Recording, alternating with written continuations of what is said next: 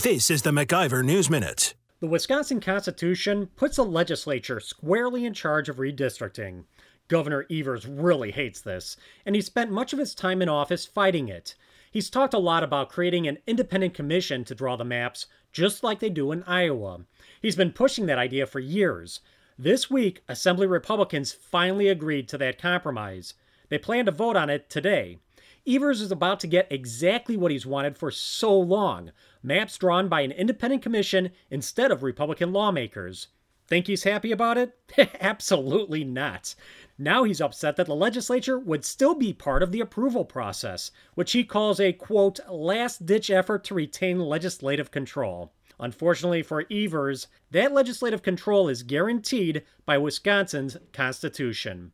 For the MacIver News Minute, I'm Bill Osmolsky. For more free market news, log on to MacIverInstitute.com.